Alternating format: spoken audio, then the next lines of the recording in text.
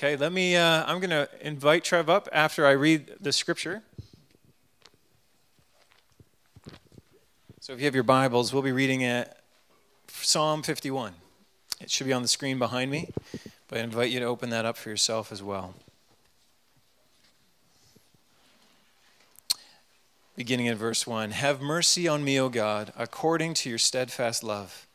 According to your abundant mercy, blot out my transgressions. Wash me thoroughly from my iniquity and cleanse me from my sin. For I know my transgressions, and my sin is ever before me.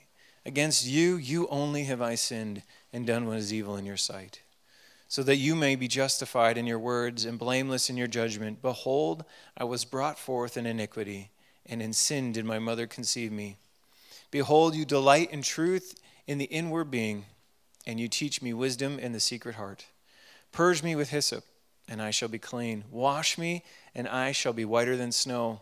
Let me hear joy and gladness. Let the bones that you have broken rejoice. Hide your face from my sins, and blot out all my iniquities.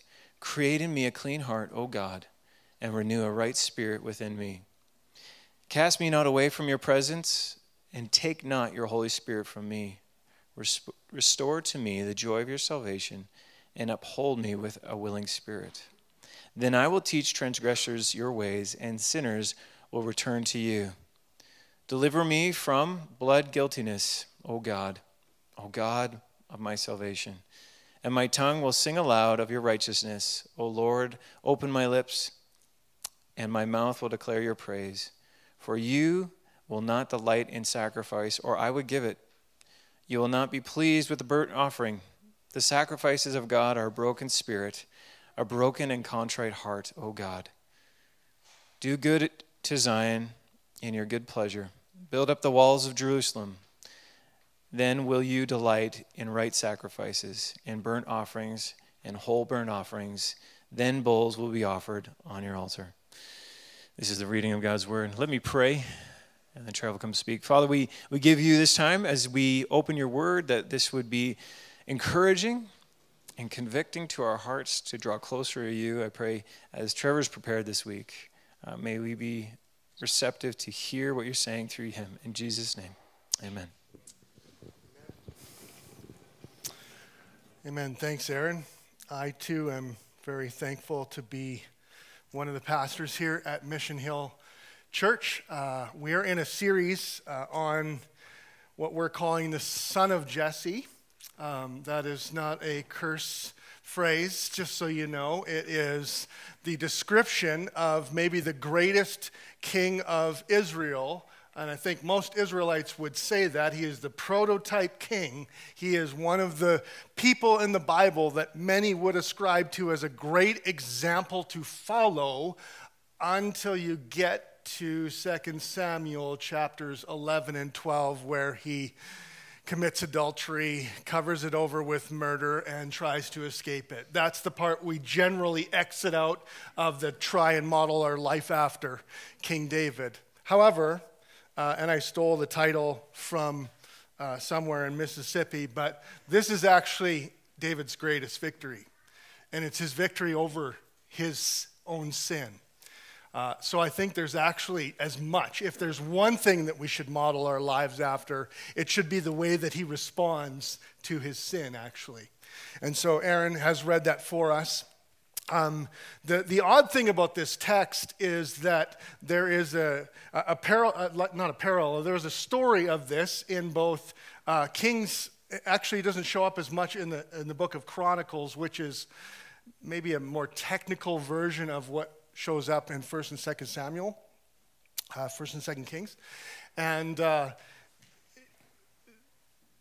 this particular text in 2 Samuel chapter 11 and 12 actually has a corresponding psalm to it, and it's very difficult to find that out. You need a technical commentary, or you need a Bible like mine that says, to the choir master, a psalm of David when Nathan the prophet went to him after he had gone into Bathsheba. I think it's fairly explicit that this is related to that story. So what we have is we have a story, and then we have how he prayed and how he responded personally. I think it's very valuable for us. And so what I want to do is I want to walk through the story first because I think it's important to understand that. And then I want to deal with this psalm in particular. And I want to shape it this morning by simply talking about what sin is, or a full understanding of what sin is, how to deal with it, and what God promises when we do. What sin is, how to deal with it, and what God promises us when we do. So if you want to turn in your Bibles to 2 Samuel chapters 11 and 12, you can, to kind of follow along. But here's what I'll do. I'll go kind of point by point. And here's what's interesting is 2 Samuel 11 starts like this. In the spring of the year, the time when kings go out to battle, David sent Joab and his servants with him and all Israel. Now, that's really important, and if you know anything about Old Testament scriptures, you know that Old Testament writers typically are very spare in their details. That means they don't add a lot of extra detail that we might add. But when they do add a detail, it means a whole lot. That's the advantage of writing like this. So what's unusual about this verse is in typical Old Testament fashion, which is the narrators don't typically make a lot of comment on whether something is right or wrong, but they do write it in a way that shows you how they want you to respond. And there's something about the way this is written that we should go, huh. What he's saying is, normally speaking, if a king is really a king, he would be out at battle. Now, that being said, where's David? It happened late one afternoon when David arose from his couch and was walking on the roof of the king's house. You know, one of the translations actually said when David woke up from his late afternoon nap. My question is, what's he napping from? What's he so tired from? Getting up at 11, as George Costanza would say on Seinfeld? What do you need a break from? Getting up at 11? Why is he napping? We don't know. We just know that he's napping at a time when the rest of his country is putting their lives in harm's way. That's what we know. Not only that, but they're fighting a battle that he actually started. If you go to chapter 10, there's a lot of technical information in 2 Samuel 10 that explains that this is a war that's half started. In other words, there's work to be done, and you know, when it gets wintertime, it gets like this, right? Like, who wants to go to war like this? Like, both parties can agree to that, right? Sorry, roads are icy. How about we shoot each other tomorrow? Right? We can agree on that. So David not only does that, he sends out Joab, which, if we know the story, Joab is one of his most trusted advisors who started out as one of the guys in the cave of Adullam that Aaron spoke about a couple weeks ago. He sees a woman bathing, not necessarily unusual, but the woman was very beautiful. He goes to find out about her and ends up inviting her to his place, sleeps with her, she gets pregnant. Problems arise from this. The story's not done, though. David actually sends word then to Joab and says, hey, I've got a guy who I would like put at the front of the battle because I don't really know what to do with him. Can you put him in front of a battle?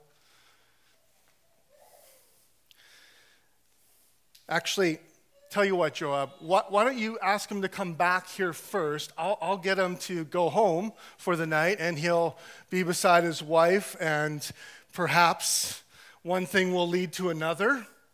He hopes. And then we can deal with it later. Well, Uriah comes back. Now, what's interesting is the text actually says Uriah the Hittite, meaning that Uriah actually isn't Jewish by birth. He's not Hebrew by birth. He's a convert. David's actually full Hebrew. And what the writer is doing is pitting these two against one another. How is it that Uriah the Hittite, the convert, the new Christian, so to speak, somehow comes home, but when he comes home, he refuses to go home? Because he says, how could I go home and enjoy the pleasure of my wife when everyone else I know is putting their life on the line? That would be so disrespectful to them. There are actually laws against this sort of thing in the Old Testament earlier. So David's kind of going, well, Uriah is kind of a shady guy. I'll just go home and he'll do his shady business. The only one shady in the process is David. It doesn't work. Twice. He gets him drunk. Still doesn't work. Somehow Uriah keeps his head about him. So David says, Joab, can you put him at the front of the battle? In fact, put him at the front of a battle that we have no business winning. This is not strategic. This is not, we're not sure how this will turn out. This is a suicide mission. Designated suicide mission. And Uriah dies. And word gets back to David, which means Joab must have some sort of idea what's going on, but he's under a don't ask, don't tell policy.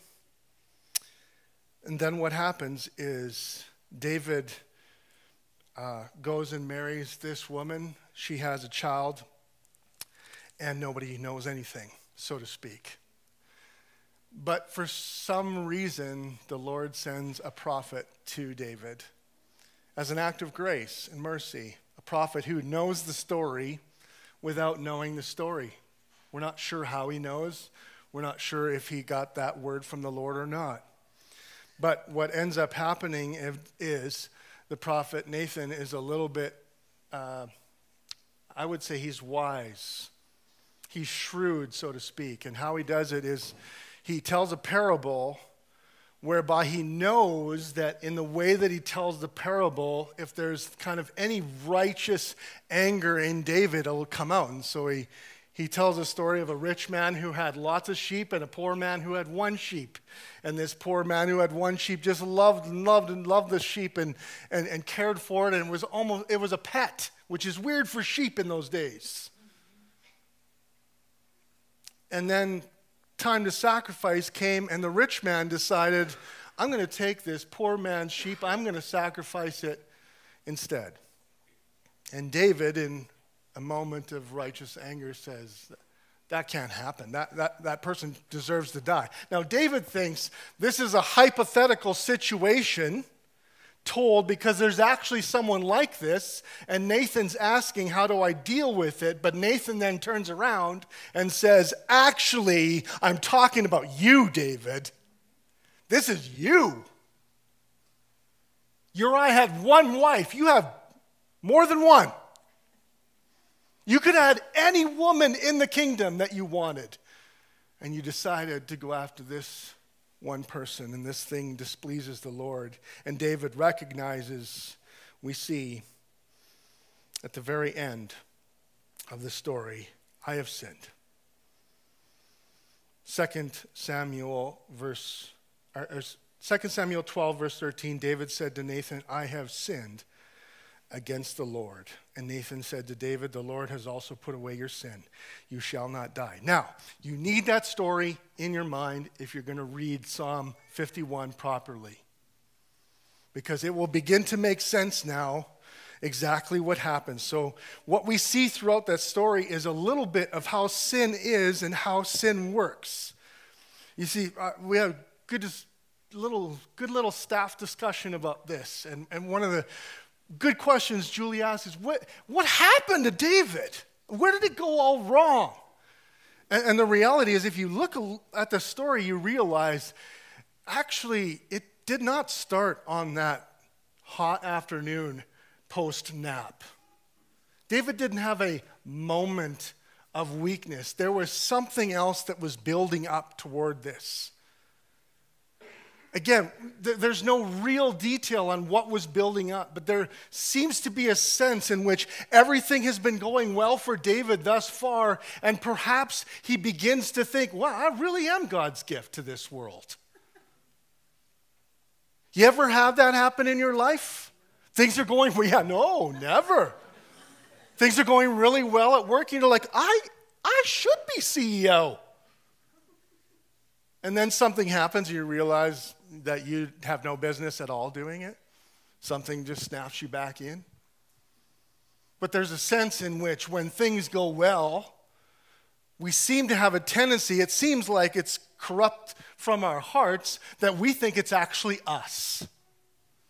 I can tell you from my point of view as a pastor that amongst pastors, this is so prevalent that it's not funny. That pastors far too often think that the size of their church is on the basis of how important to God they are. I see it all the time. And I also see pastors fall. And the biggest question that comes is, how did this happen? I was talking with Aaron about this morning. How does this happen? It happens again. This year, it's happened again. He said, did you hear about X scandal? And I said, I have. And it's not getting easier, actually, as I hear about these things. Where does this happen? Well, I don't think it happened this year. I think it happened over the course of many years. And what I wonder is, at what point did David say, you know, I don't need your counsel anymore. I've got God. It looks spiritual, doesn't it? Right? You ever had that? I want to give you some counsel. No. I'll pray about it myself. I've heard that before. I've got this. No, I know what I'm doing. You see, David is forgetting that he's on the throne, not because he earned his way to the throne, but he was anointed, which means that he didn't choose to be anointed. You can't. That's what being anointed means. Someone else anoints you. I think this comes in when we begin to talk about deserving things, rather than realizing we have graciously been given all things. When we get to the point in our lives where we start saying to ourselves, you know, God owes me something. Ever said that to God? It's sinful, but you're like, yeah, but God kind of owes me this one. I'm not sure that he was not aware that he didn't sin. Some scholars say, like, David doesn't realize that he sinned. I'm like, that doesn't make sense to me. I think he was aware that he sinned. Here's what I really think. But David's biggest sin was thinking, it's not that big a deal. You ever thought that about some of your sins? Like you've sinned, you felt really convicted about something, and then the next day you're like, you know what, it's not that bad. The day after you're like, everyone does it. Next day you're like, basically I had to sin, I had no choice. And you begin this self-talk of convincing yourself that your sin is not as dirty as God says it is. That's what I think happened to David. But when it says that David realized, I have sinned before the Lord, I think the text is understating he really did understand, and the reason why is we have some proof here of it. And so that, in some ways, was not necessarily introduction as much as making sense of the rest of this, because the definition of sin that we have is fairly light, in my opinion, my own included. And in this psalm you have, especially in the ESV, this is one of the reasons why it's a good translation to teach from, is there's three words kind of for sin. There's sin itself, there's iniquity, and there's transgression. And they're actually very related. They're all cousins, but they're not the same person. Transgression should be translated as rebellion. You know what rebellion is, right? Rebellion is, I'm not doing what you tell me to do, right? When your children rebel, that usually means they leave home. Or at the very least, they ignore everything you're saying, right? Some of you, this is how you parent. I know my kids are rebellious, so I'll just tell them what I don't want them to do because that's what they're going to do. I know they're going to disobey me, so if I tell them don't do this, they will, and therefore I'll get my obedient children by saying, I want disobedient children. I have a friend who says, if you want me to do something, just tell me I can't. Tell me not to do it. That's transgression. That is not accidental, is it? You don't slip into rebellion, you decide to rebel. There's iniquity, translated waywardness. This has the idea of walking along the path, staying within the fence line or that little stupid little rope, right, they put to make sure you don't walk on the grass. That means stepping over that deliberately and walking the other way. And then there's sin, which is actually a word that we technically use now in archery. Did you know that? It means to miss the bullseye, right?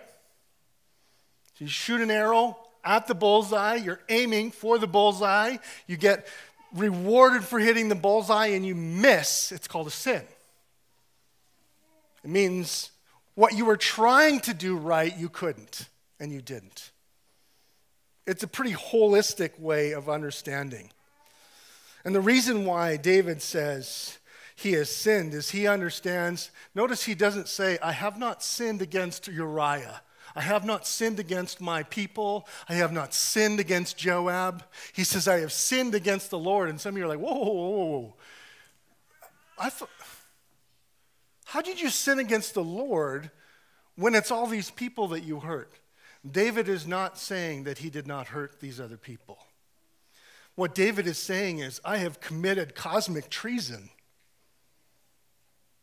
And if you've ever committed treason, I will have to tell the authorities if you talk to me, but if you've ever committed treason, that was a joke. Some of you are like a little nervous to talk to me after the service.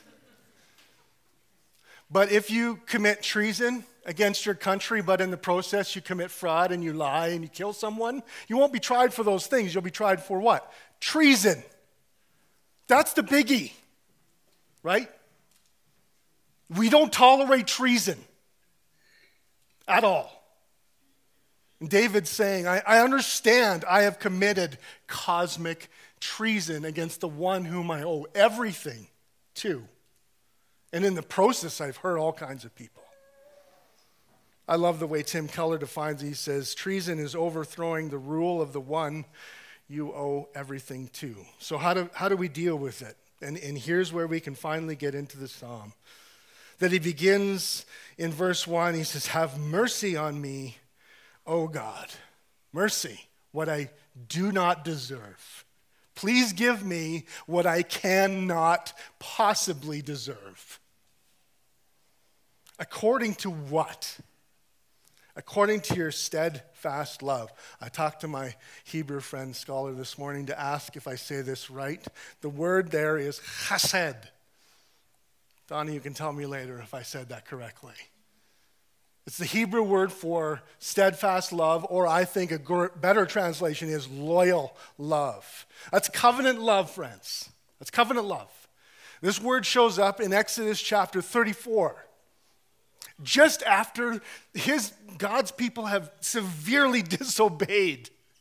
After Moses has already broken one set of the 10 commandments. I mean, can you imagine that? You got a set of commandments, you broke them, you have to get a second set? That's really breaking them. And God says, I will show steadfast love to my people. That's my covenant. In Awana, we're talking about covenants. We have to make this clear. Covenants are not contracts. Contracts are where if I do this and you do this, then we're in agreement. But if you don't do this, I won't do this either. A covenant is, I will do this no matter what you do. No matter what you do. No matter how disobedient you are, I will show steadfast love. Loyal love. David, smart. He's appealing to who God is. According to who my dad is. My loyal, loving dad. I love the way the Jesus Storybook Bible says it, right? The never stopping, never ending, always increasing love. I love it. It is the appeal. According to your abundant mercy, blot out my transgressions. So the first thing David does is he appeals to God's chesed. He does not appeal on his own righteousness. He does not say, aren't you happy I said sorry? He says, if you aren't like this, I don't have a hope. If you aren't kind and gracious, merciful, if you aren't slow to anger, if you aren't patient, if you don't love giving mercy, then I'm not going to get it. I think it is something that is in some ways irresistible to God. You know, as a parent, I can say, when you start appealing to me and start saying how dad's habits are cool, you got me. I will buy you anything. And my girls know it. Oh, Dad, I love your library. Can we go shopping? Right? Something about that, isn't there? Moms, dads, friends, there's something when people appeal to who you are, you're like, oh yeah, they get me. Yeah. What do you want? My wallet's open, my schedule's open. I think the second thing we see is that David accepts God's right to be offended with him. I mean, how many of us just do not accept God's right to be offended? Like, what's his problem? Like, doesn't he know his standard is so high that I can't meet it? Yes. Why is he so bothered by this? But he's not saying that God just has a right to bring about justice, but actually has a right to be personally offended by this. Why? Because he's committed cosmic treason. You should always be this honest with God. God, I guess when it comes down to rights to be offended, I give you the highest honor there. I'm offended, but you have every right to be offended. The third thing we see there is that David agrees with God's evaluation of his sin. You see that in verse 3 and 4. I know my transgressions. My sin is ever before me. I mean, that's a poetic way of saying, you ever have that kind of sin that follows you around? Won't leave you alone?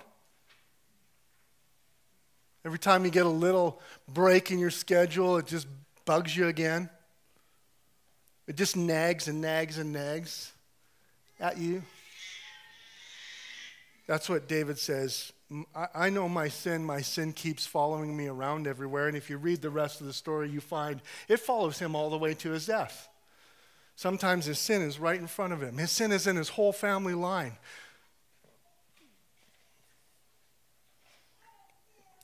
David says something in verse 4. He says, against you and you only have I sinned and done what is evil in your sight, so that you may be justified in your words and blameless in your judgment. There is something very important about recognizing that God has a right to do justice in your life as he sees fit. That is a moment where, unless you are humble enough to admit that, you can't honestly do that. Neither can I. Neither can I. You know, I've stood in court very few times in my life, but it was for like a bad C-train ticket. That's it. And I was terrified. And the judge was like, what's your plea? And I'm like, what do you mean I didn't pay? I'm really sorry. I don't know what else to say. I can't imagine what this is like for those who stand before the cosmic God. And God says, so, what say you? What do you got? But that's what this confession is. It's saying, God, whatever sentence you deem necessary is right. It's daunting. And the reason why he says that is in verse 5, he says, behold, I was brought forth in iniquity. My friend Steve is here, so I can tell this. I did preach on this particular psalm a couple years ago, and I said, this is the kind of verse that doesn't show up on coffee cups. Behold, I was brought forth in iniquity. There is one coffee cup in the world now as a result of my friend Steve. I forgot to bring it today because I'm a little distracted. And I said, what would be on that kind of cup? Like a vulture with carcasses? And there's a vulture eating carcasses on a mug that says, behold, I was brought forth in iniquity. I laugh every time I see it. But the subject matter is not really that laughable. What David is saying is, no, I sinned, but sin is in my DNA. You go to the deepest recess of me. Sin is in me, and it will be until you do something about it. This is why I'm helpless, God. In sin did my mother conceive me. She didn't sin by conceiving me. She was in sin, and she conceived me and passed it on. You know, the diseases that are genetic. Sin's a genetic disease starting with Adam.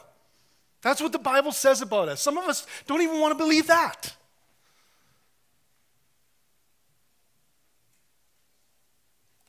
He says it's in there, so deep. Romans 5:18, one trespass led to condemnation for all. And so David does something called confession. And here's what confession is. Confession is saying the same thing. To confess something is to say the same thing. So what David is saying is, I'm saying the same thing as you did, God. I'm in trouble. I'm in trouble.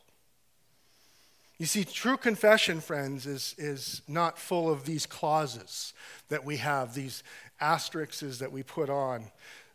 Things like, I'm only sorry for what I've done, but not really for who I am. I'm really a good person. I just made a few mistakes.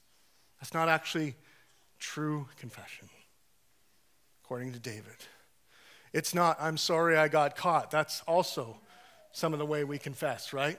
I'm sorry because I got caught. David could be that person, but he's not sorry because he got caught, and he sure doesn't say it. He says, I'm not sorry I got caught. I'm sorry I offended God who gave me everything. Not, I'm sorry so I can get myself out of my situation. Did you ever do this as a kid when your parents made you apologize to your brother and sister? Brother or sister? Say you're sorry. I'm sorry. Now can I have my juice? Right? I'm sorry, God. Now can I have my job back? I'm sorry, now can I have my marriage back? I'm sorry, now can I have my friend back? There's a sense in which we can get caught up into that kind of confession, and David is, I'm sorry. I'm sorry I am who I am. You know, the New Testament in James says, the prayer of a righteous person has great power as it is working.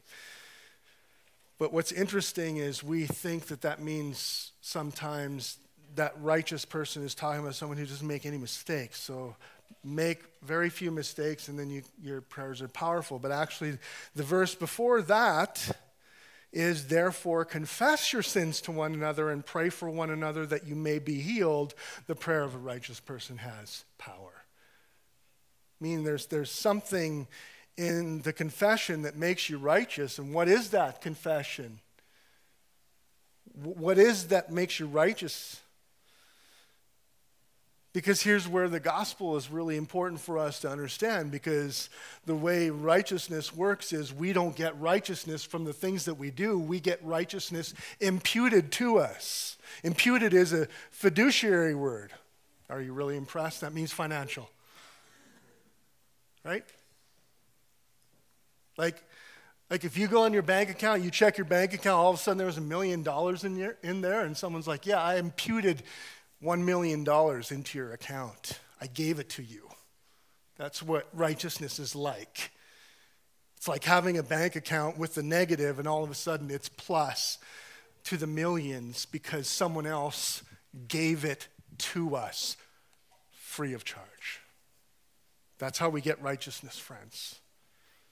And that righteousness only comes through faith. So if you believe God is who he says he is, he imputes his righteousness, the righteousness of Jesus Christ, who never sinned. He never had to confess like this. Never. He gave his righteousness to us if we believed that Jesus was the only mediator who could get us back in right relationship with God. That's the gospel, friends. What we also see is that David then asks for a miracle, which is what I'm talking about. In verse 10, create in me a clean heart, O God, and renew a right spirit. The word create, it's really important there. And it should take us back to the very beginning. Create in me the kind of heart that you did in Adam originally, is what he's saying. What was that like? It was a heart that loved God. Actually, it was a chesed heart. A heart that loyally loved God back. He said, give me that loyal heart back for you, which is a miracle. It's a miracle. It means you'll have to have a brand new heart, which is why he says, wash me, clean me, blot out my rebellion, create this clean heart, purge me with hyssop. That has images of two things, one of them being hyssop is the branch that they use to ceremonially declare lepers cleansed from their disease. That's what you touch them with. And lepers, it wasn't just a disease. The real issue with leprosy was it excommunicated you from community until that disease was dealt with, until you were fully healed. And when you were fully healed, then a priest would symbolically touch you with hyssop branch, declaring you back into the community. It's also the branch, by the way, that was used during the Passover, used to spread blood on the doorpost so that when the spirit of death came over, he would pass over those who had declared faith in the God who said, spread the blood on your doorpost. In every way, David's like, remember when you created people? Remember when you passed over? I need that heart. I need that heart. And if you don't give it to me, I won't get it. There's a desperation here. But there's also some promises. Because there is the promise to forgive. It says the sacrifices of God are a broken spirit. You see, David's in the sacrificial system. And the sacrificial system is, I deserve to die, but as a way of executing the justice on my life, someone will have to pay for it, and an innocent animal of some sort, often paid, or grain. And David says, I know those sacrifices aren't really what you're looking for. I know what you're actually looking for is the heart that wants to sacrifice. And so he says, if this was about sacrificing, I would do it.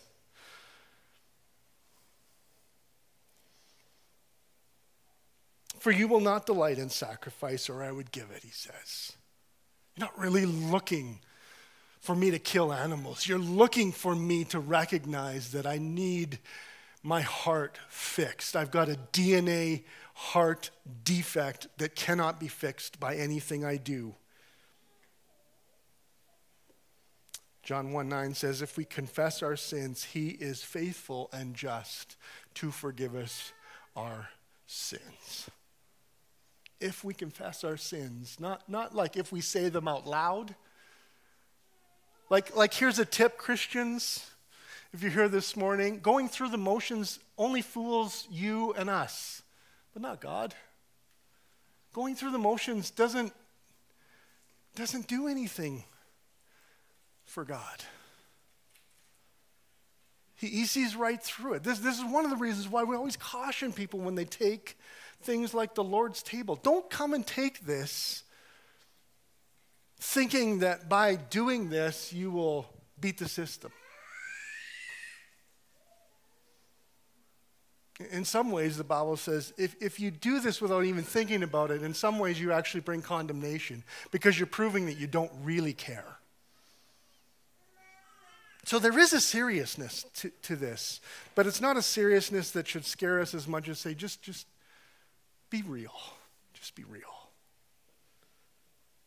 He promises to create clean hearts. Hebrews 10:19. Therefore, brothers and sisters, since we have boldness to enter the sanctuary through the blood of Jesus, he has inaugurated for us a new and living way through the curtain, that is his flesh. And since we have such a great high priest over the house of God, let us draw near with a true heart in full assurance of faith, with our hearts sprinkled clean from an evil conscience and our bodies washed in pure water. Did you know that the sacrificial system could not clean your conscience? No amount of washing could clean consciences. That's something that is supernatural and miraculous, isn't it? How could David face the rest of his family after having deliberately ordered someone to be murdered and stolen away their wife? Why? Only God could clean his conscience. Only God could say you're forgiven. See, Jesus is this great high priest. This is why it's always about Jesus. Jesus is the great high priest who says, I will sacrifice on behalf of you, the sinner.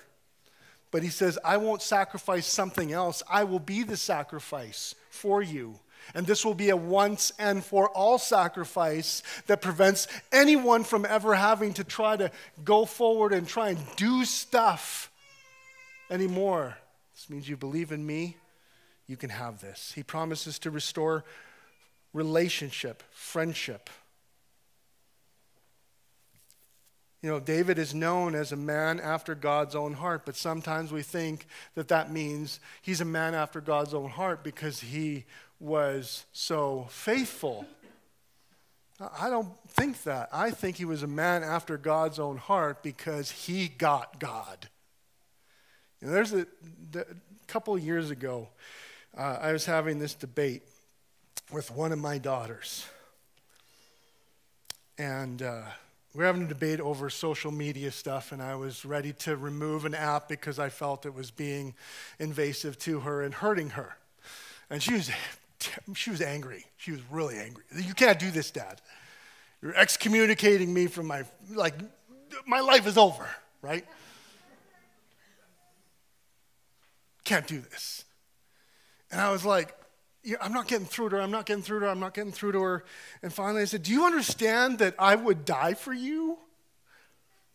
That I am only trying to protect you from these mean boys. And I know boys because I was one. I know what they're like because I was like that. I'm trying to protect you. I'd do anything for you. I'd die for you. I'll never forget. She's angry. And at that moment, her eyes went wide. She leapt off the couch, jumped into my arms, and said, I love you, Dad. Okay. And at that moment, I was like, oh, she gets me. She gets it. She gets who I really am.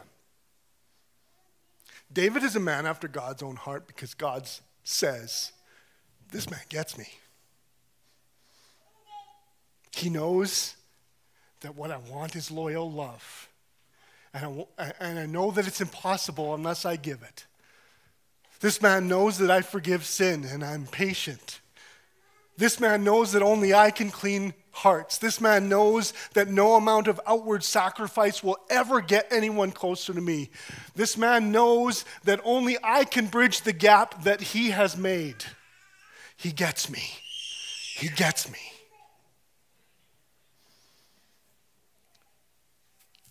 Friends, this is the good news of the gospel.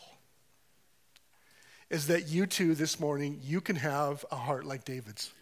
You can be a person after God's own heart if you want. But it will come through a process a lot like this. And this takes time to figure out. This takes, you got to be real about it. We want to encourage you to be real about it. And that's why we celebrate communion as often as we do. It's that important. It's a time of reflection. It's a time to essentially say to ourselves, to our community, I need a clean heart. I need a clean heart. And no amount of anything that I've been doing in my life has gotten me close the way I know I should be. And so, God, here I am again, 2 weeks later, and I'm probably in the same position I was in, or maybe even worse, and I'm coming to you again. And therefore, I'm only appealing to you, God, on your hesed, on your loyal love. That is either an alarm for me to stop preaching or something. And this is how the psalm ends. David actually says, this is amazing. He says, if you do this in verse 13, then I will teach transgressors your ways. Then I will sing. He's not talking about singing by himself. He's talking about singing in the community. What David is saying is, if you do this for me, it will help others. One of the reasons, not the only, but one of the reasons why we celebrate the Lord's table together is so that you see other people do it. And there should be a sense of, I'm not crazy moment. When you see all the people line up to do this, you're like, oh yeah, they need a new heart too. Oh yeah, they need a new heart too. I know that person's story, and I'm so glad that they need a new heart too. So there's a sense in which we don't want you to celebrate communion just thinking of yourself, but thinking, isn't God's grace and mercy amazing that he has done this for us? And here's the thing, we're not the only church in our city or our neighborhood. There are millions across the world that are doing the same thing. That's just the start of God's hesed, his gracious, kind, patient love toward you that will never end if you want it. And if you do, would you pray with me, and I'll call the band up.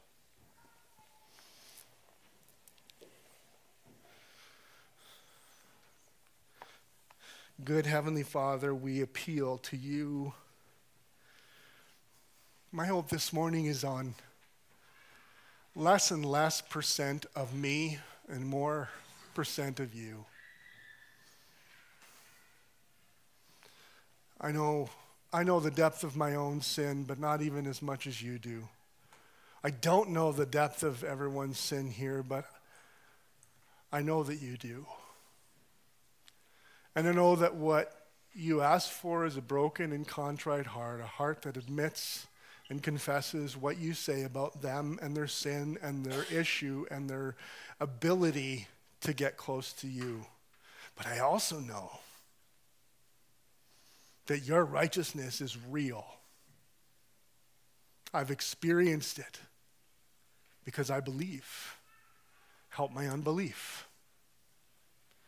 So this morning I would pray on behalf of all my friends here that believe and need more faith, that struggle with sins that chase them around, that you would continually clean out their hearts, as broken as they might be, and that you would do so on the basis of who you are. Jesus, I want to pray on behalf of Mission Hill. We want to get you. We want to get what you're really like. Would you be kind to show us? We ask these things not on our ability to ask, but on your ability to give. And so it's in that powerful name that we ask these things. Amen.